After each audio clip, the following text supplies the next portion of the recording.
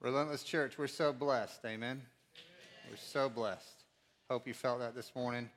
If you're new with us, we're so glad you're here. It is significant to us that you're here. The seat you're sitting in was prayed over this morning, and that is to ask God to meet you where you are.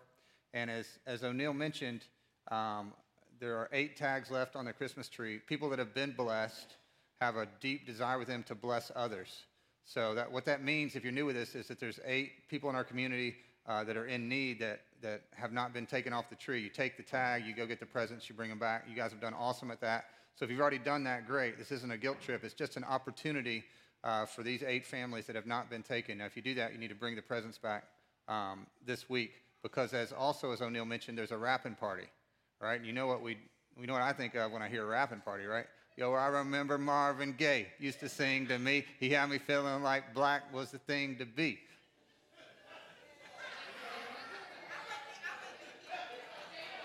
My man. I thought my son was going to run out of the room, but he gave me. You want more? You want more? You come Saturday morning. Come to the wrapping party, and we'll just do nothing but rap. No, it's not that. Oh, it's a different kind of rapping, but it's going to be fun. That's Saturday morning. Anybody's welcome. I hope all of you either come help us rap or part of the angel tree. It's a beautiful thing, so check the tree on your way out if you want to get in on that. We're starting a brand new series today. We're super excited about it. We're glad you're here. It's called Christmas for All, and all happens to include you. That's the beautiful thing about that word. It includes you and whatever you bring in the room. And we're going to talk specifically about doubt, all right? Because there's a lot of doubt in our culture. There's a lot of doubt in this room, and that's okay, right? We're going to try to push back against this negativity towards doubt. Doubt can be something that God uses. We're believing that. And I'm going to start with a story that has got some negativity towards doubt, but not really when you understand it. But it has nothing to do with Christmas. We'll get to that in a second. It's an event that happened in the life of Jesus. Anybody, maybe to an unhealthy extreme, really enjoy alone time? Like your favorite thing in the world is to be by yourself? Okay. All right. Some of that is from God, and you have something in common with Jesus. There's a night he'd been doing ministry all day. He was with these crazy dudes that he had picked, these disciples, and he said, y'all go across the lake. I'm going to go be by myself up on the mountain. The problem was that was the transportation. The only way to get from where they were going was by boat. So he said, y'all go on. And now they had to be thinking, what about you? Don't worry about me. I'm Jesus. They went on across the lake. He went up and prayed. And then in the middle of the night, he walks on water. That's another song we could sing, Jesus Walks, but I won't mess with that. All right, so Jesus walking on the water, and it wasn't a trick, it wasn't a magic. He was supernaturally, because he created the water, he could walk across it. And sometimes, and I used to be a youth pastor and love these conversations, teenagers ask the best questions. And someone asked me once, do you believe in ghosts? It's like, I don't know, but the disciples did. They saw this man walking across the water. Their initial reaction, look in Matthew 14 if you don't believe me, their first reaction is, that must be a ghost. They believe in ghosts. They thought Jesus was a ghost. So then they're freaking out. So he comes closer and he simply says, guys, it's me. Take courage. Don't be scared. It's me walking on the water. At that moment, all these guys see their Jesus walking on the water. And at first they were scared. They realize it's Jesus. And then Peter's the only one that speaks up. When nobody else knew what to say, Peter always said something. Sometimes it was good. Sometimes it wasn't. But he said, Lord, if that's really you, tell me to come to you. Tell me to come walk with you. And Jesus said, come on, Peter. That's a great idea. Come on, Peter. So Peter, it says he climbs out of the boat and he begins to walk on water. He wasn't Jesus. He didn't have any tricks. He didn't have any shoes or anything. He was walking on water for a few steps. Then it says he probably noticed that he was walking on water. And the wind around him was in a storm and he started to sink and drown. Jesus grabs him, pulls him up out of the water. And I want Jesus to hug Peter and say, Peter, all your friends didn't believe, I love that you wanted to come walk on the water. I love that you asked, and when I said, come on, you weren't scared. I love that you came out in this. But instead, that's not what Jesus says. He takes Peter out of the water, he saves him, he says, you of little faith, why did you doubt? What an unfair question.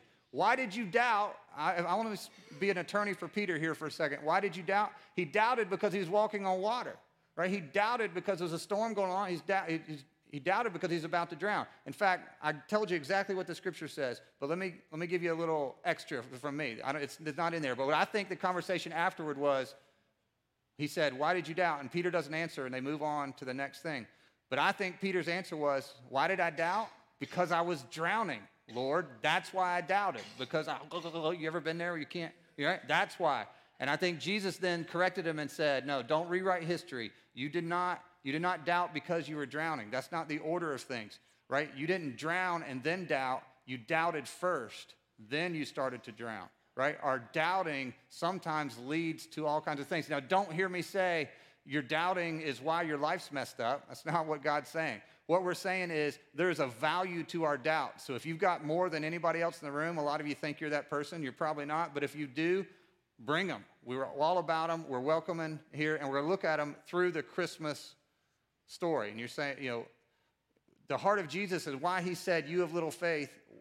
Why do you doubt? The heart was, Jesus was saying, what kind of Jesus do you think I am? What kind of Savior? What kind of Lord says, come on out here in the water and then I'll watch you drown? Like, who does that? No, come on, you can do it. I know he can't do it. Watch this. And then say, no, it wasn't that. He was like, you trusted me enough to say, can I come? And then you said, then you came out, but then you stopped trusting me. Like, you really think I'm going to call you to this point and then let you drown? That's not who I am. Now, if you're struggling with trusting God today, own it. That's okay.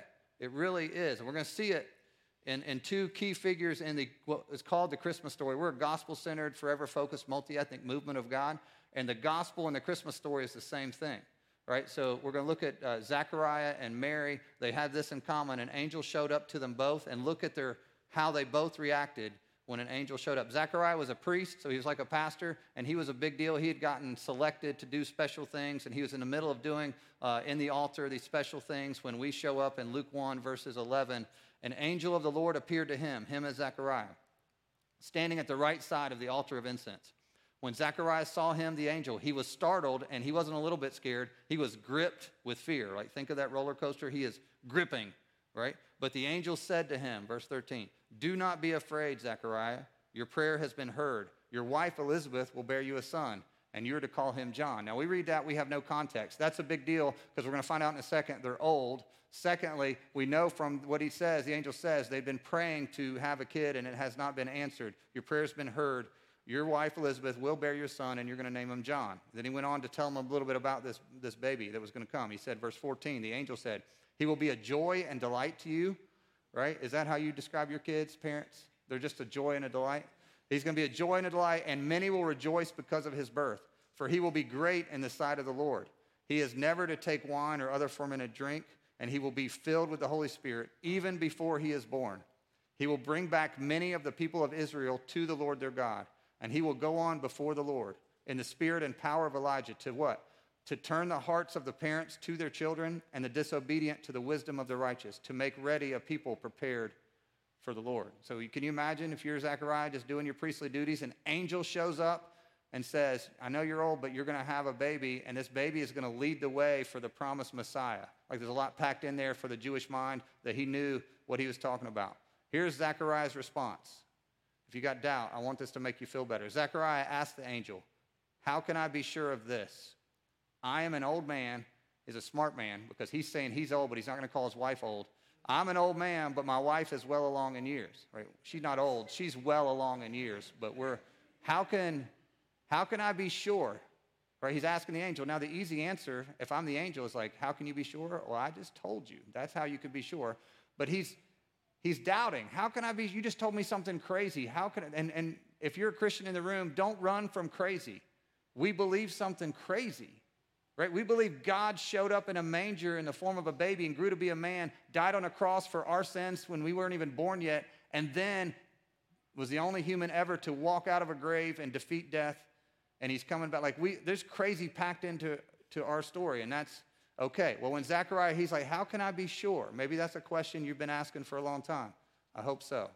Let's look at Mary. It's a similar story. In the 6th month, we'll pick up in verse 26. In the 6th month of Elizabeth's pregnancy, so we know what happened. That's Zechariah's wife, Elizabeth. God sent the angel Gabriel to Nazareth, a town in Galilee, to a virgin pledged to be married. A virgin is someone who's not had sex, if you didn't know. If you have more questions about that, you can see Raf Gonzalez, our associate pastor. To a virgin pledged to be married to a man named Joseph, a descendant of David. The virgin's name was Mary. The angel went to her and said, "Greetings, you who are highly favored. The Lord is with you."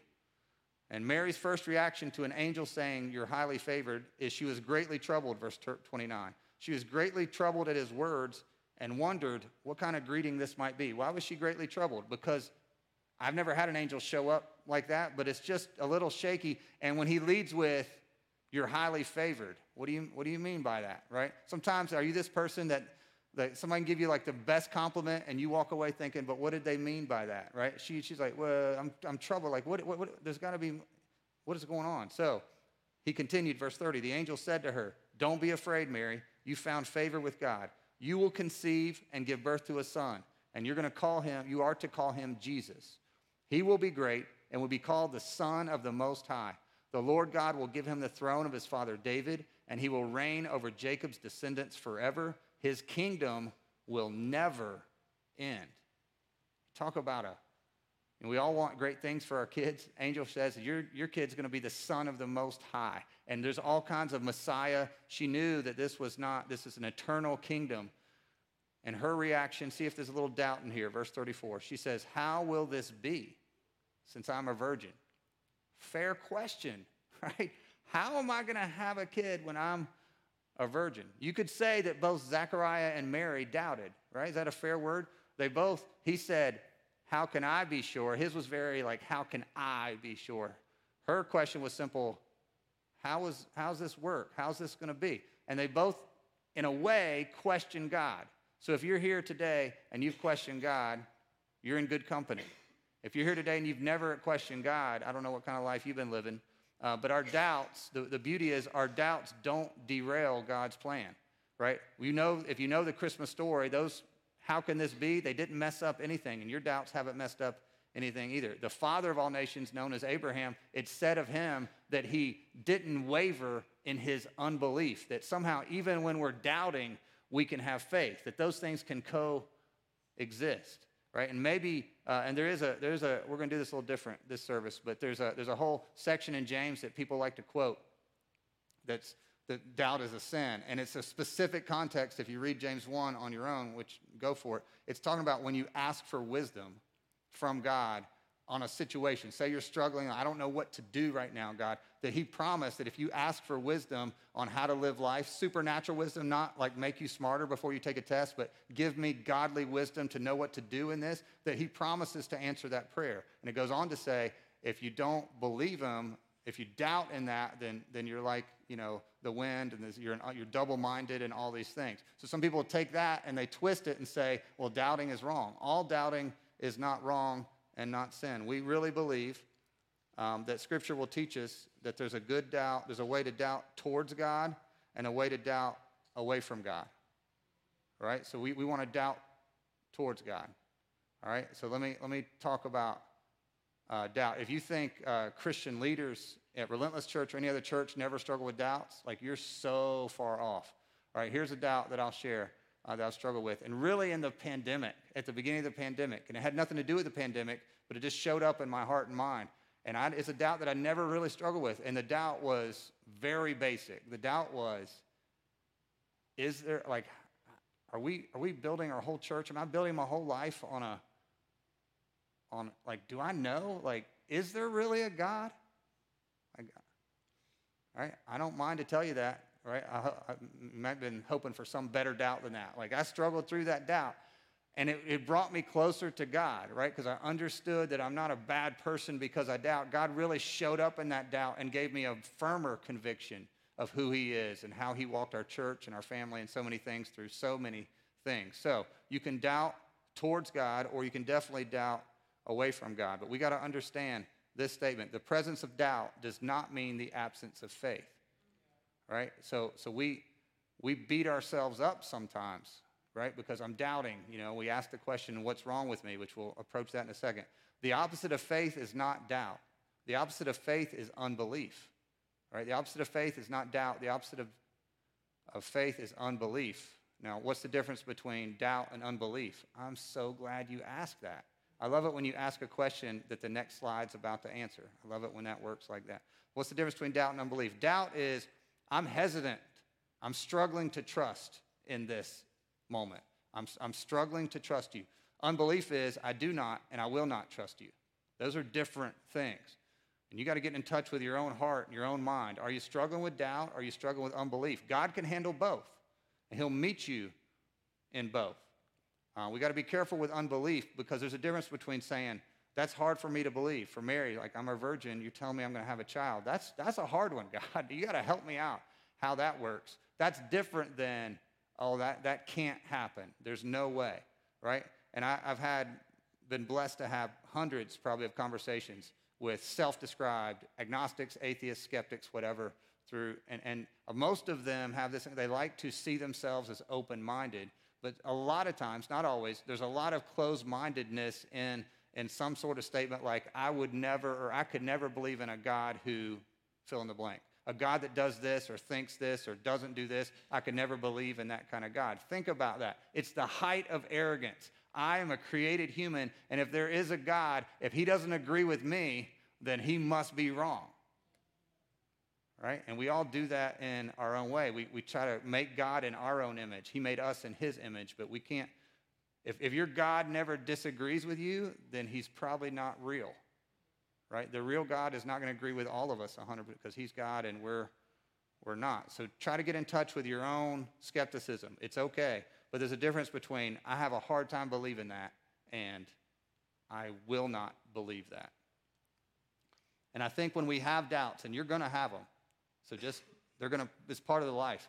When we have them, I think as Christians, a lot of times we feel guilty, right? We had a conversation in staff meeting Monday just about doubt. And when I counted up, I think our staff has been following Jesus collectively for 100 years, which means several things. It means we're old, right? And one of us is older today than he was yesterday, but I don't want to call him out. He plays guitar. But it's Seth's birthday, so give him something after church. Or clap for him, whatever you want. Or not, clap for him, okay?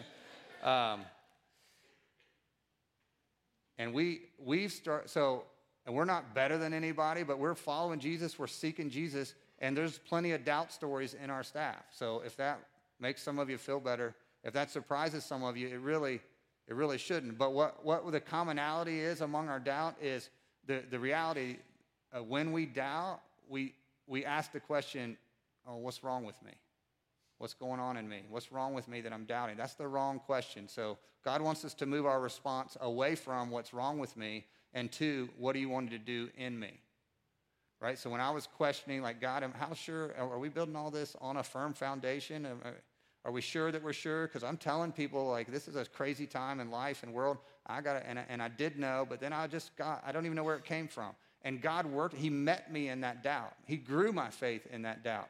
And he will do the same for you. But if you start to have some doubts and your instinct is, oh no, what's wrong with me? I got to hide this doubt from God, like the kid who has the cookie and he doesn't know. We all know what's behind your back, Junior, right? You know, don't be that way with God. He wants to take your doubt. What do you guys think of when you hear the letters DFW? Dallas-Fort Worth. That's right answer, right? It's an airport, traveler, right? So we're going to change that. So if you never heard of DFW, for the rest of your life, I want you to think of these three words: doubt, fear, worry.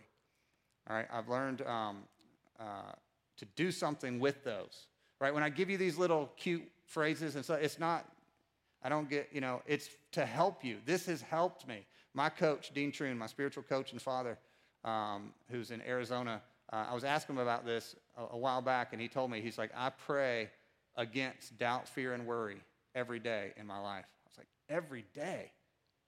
I was like, I don't know what life's like in Arizona. I don't think I have enough time to pray every day about all my doubts, all my fears, and worries. I said, what does that look like? So he told me, he said, it's part of my journaling process. It's really important for me to put on paper or on a screen or to verbalize to God, what am I doubting right now? What am I scared of right now? What am I worried about right now?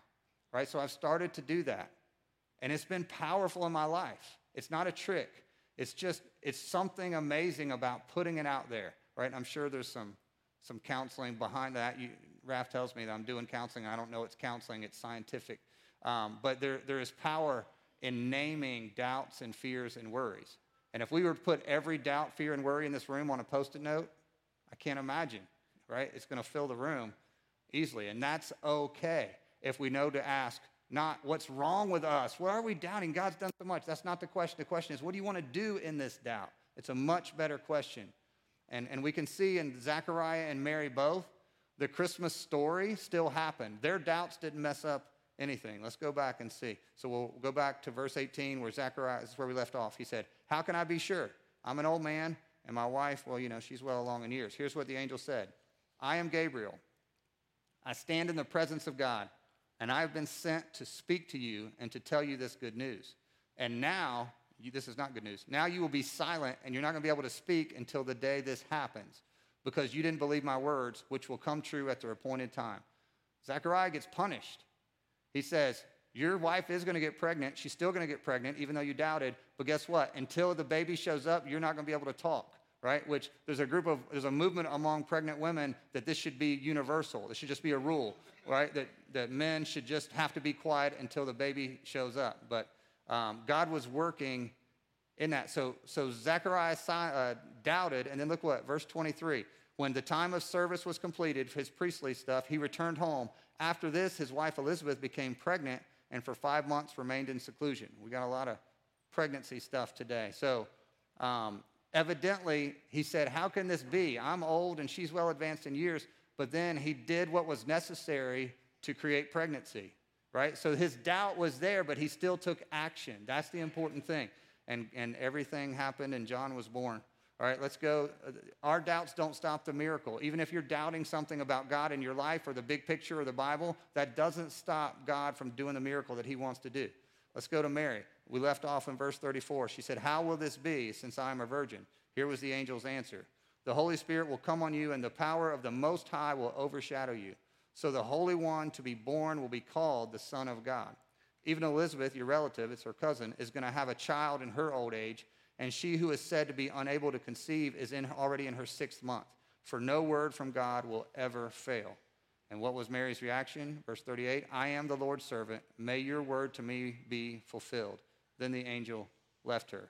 Well, wait a second. Is that unfair? My man questioned the angel, and he got shut down. He couldn't talk for 9 months. Mary said, how's this going to work? And she got to sing a song right after this in Luke 1. She's been applauded ever since. They both asked a question, but God responded very differently. Why? It's the posture of their heart.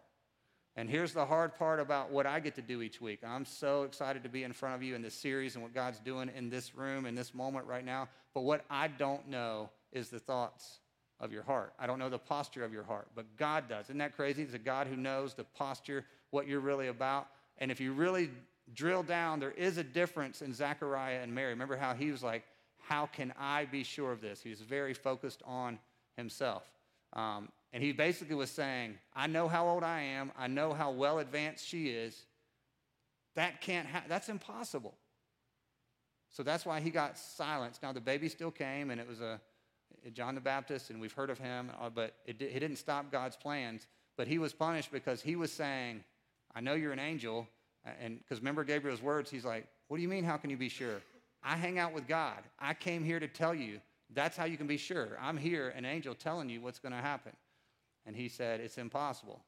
Mary wasn't saying it's impossible. Mary was saying, God, I need some help with this one.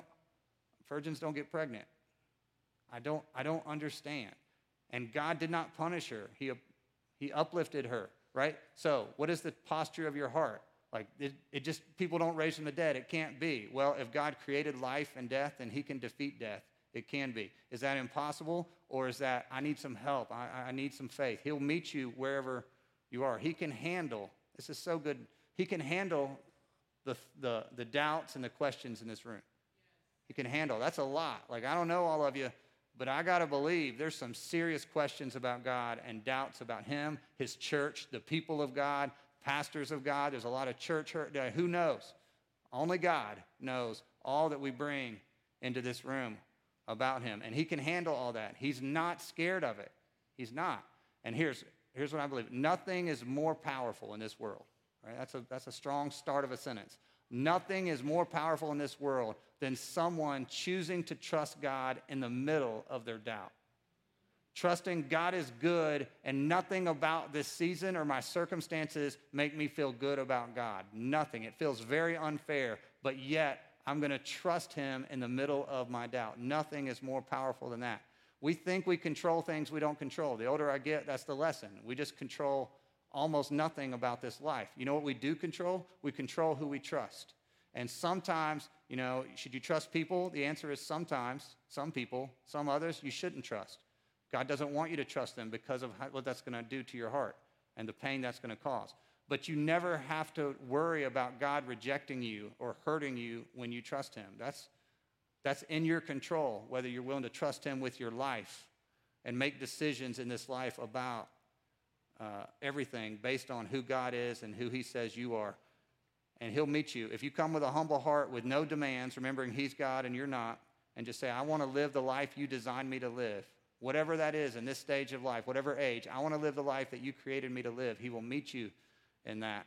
And it's a beautiful prayer to pray. Let's go back to Zechariah and Elizabeth. Here's what happened, verse 57. When it was time for Elizabeth to have her baby, she gave birth to a son. Her neighbors and relatives heard that the Lord had shown her great mercy, and they shared her joy. On the 8th day, they came to circumcise the child, and they're going to name him after his father, Zechariah. But his mother spoke up and said, no, with exclamation, no, he is to be called John. Right? And then verse 61, I put by itself, because the whole family, you ever been there when a kid's getting named? They said, there's nobody among our people who has that name. Right? And I just felt like this was a beautiful verse 61 that I need to warn some of you of, because of the age of our church. I was so glad that we're getting younger, but we're also getting older at the same time. Some of you are grandparents, or that's the next season of your life. You're going to be grandparents. And I see this happening all the time. Because this next generation, I'm not trying to make anybody mad, but I am picking on you, that what you're naming your kids, you know they're going to be called that the rest of their lives, right? And people say, oh, they're so creative. They're not creative. They're lazy. They're just looking out the window. They're naming our kids Meadow and Birch and Stream and Pine Cone and all this stuff. Like, what are you doing? And grandparents, when your kids, they're so excited, they're going to come to you, hey, mom, dad, my wife or I'm pregnant, right? Here's what you're going to say. There ain't nobody among your relatives with that name, right? When they tell you what they're going to name the kid, you just quote the Bible to them. There's nobody in our family named that. That's what was going on. Like, why would you name him John? We don't got no Johns. Let's name him after. So then they go to verse 62. They go to Zechariah. They make signs because he can't talk to find out what he wants to name the child. Like, Zechariah, right? And he asked for an iPad. No, he asked for a writing tablet. And he asked for a writing tablet, and everyone's astonishment, he wrote, his name is John.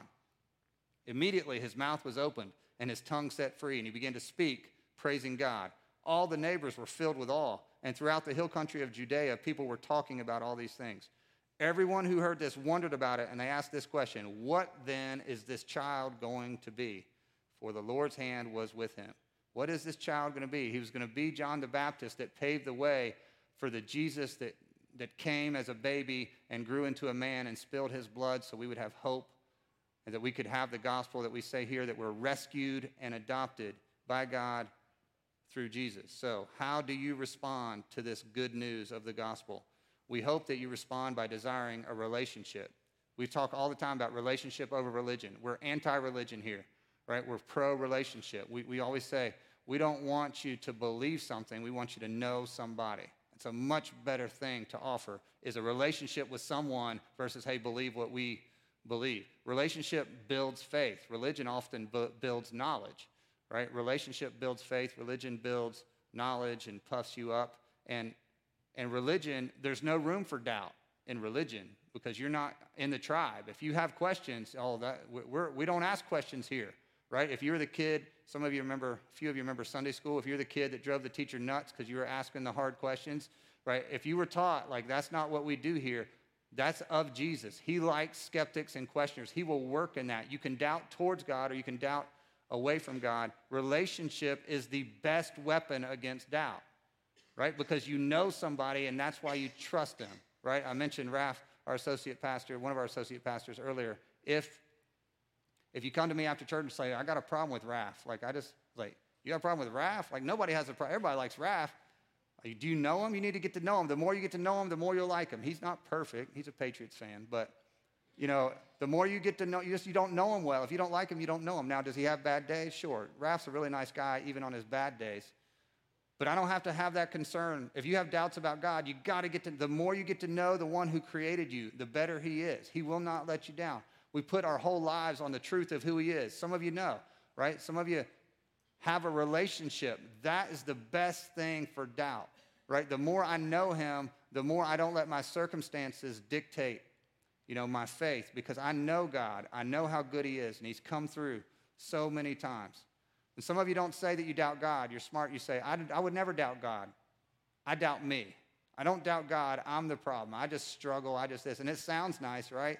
I don't doubt God. I doubt me. It's not nice from God's perspective, because what you're actually saying is you can't handle me and my stuff. Yes, Jesus died on a cross for all the stuff, but my stuff is more than you can handle. Like yes, maybe you raised from the dead, maybe you made a virgin pregnant, you did all that stuff, but what I'm carrying, you can't do that. What you're doubting is his ability to transform your life.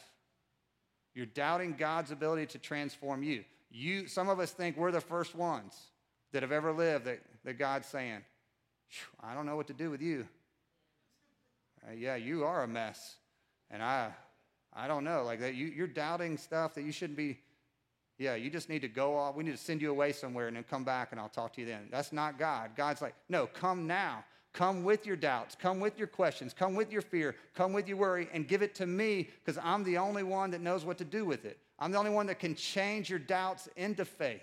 I want to transform you. Don't doubt God's ability to transform you from where you are to where you might be. The strongest testimonies in this church are the ones that said, if you knew me 10 years ago, I didn't believe any of this stuff. I was the guy who crossed my arms. I never opened my mouth, and I would never sing a song. That's who I was. And then the gospel found me, and I started to believe that God knew my name, and he changed me. He changed my house. He changed my outlook on life. He changed me as an employee.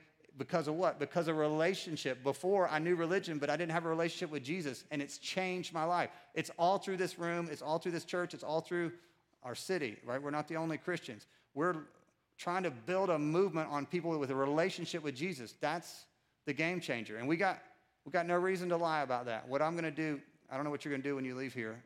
Probably the only one in the room is going to do what I'm going to do when I leave here. It's become my Sunday routine. After the 11 o'clock service, after, not right after everybody goes, I go cold plunge. You heard of this? Where you voluntarily put yourself in freezing cold water. And I preached a series on anxiety way back, and there was a guy in our church that came up and said, let me tell you what's really helped me. Cold plunge. I'm like, glad it's helped you, brother. But I hate being cold. That doesn't even make any sense. How does that help anxiety? So I read about it, listened to podcasts about it. Athletes have been doing it forever. It's got all kinds of benefits that are scientific. And he said he's got a business real close to here, and he's been good to me.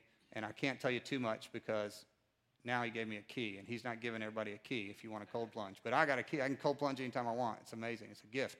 So I went over there the first time, and I made it 2 minutes, my first cold plunge, 43-degree water. He's got a whole system that cools it, 43-degree water. And I got out, and I thought, man, I don't feel better at all. I'm never doing this again, right?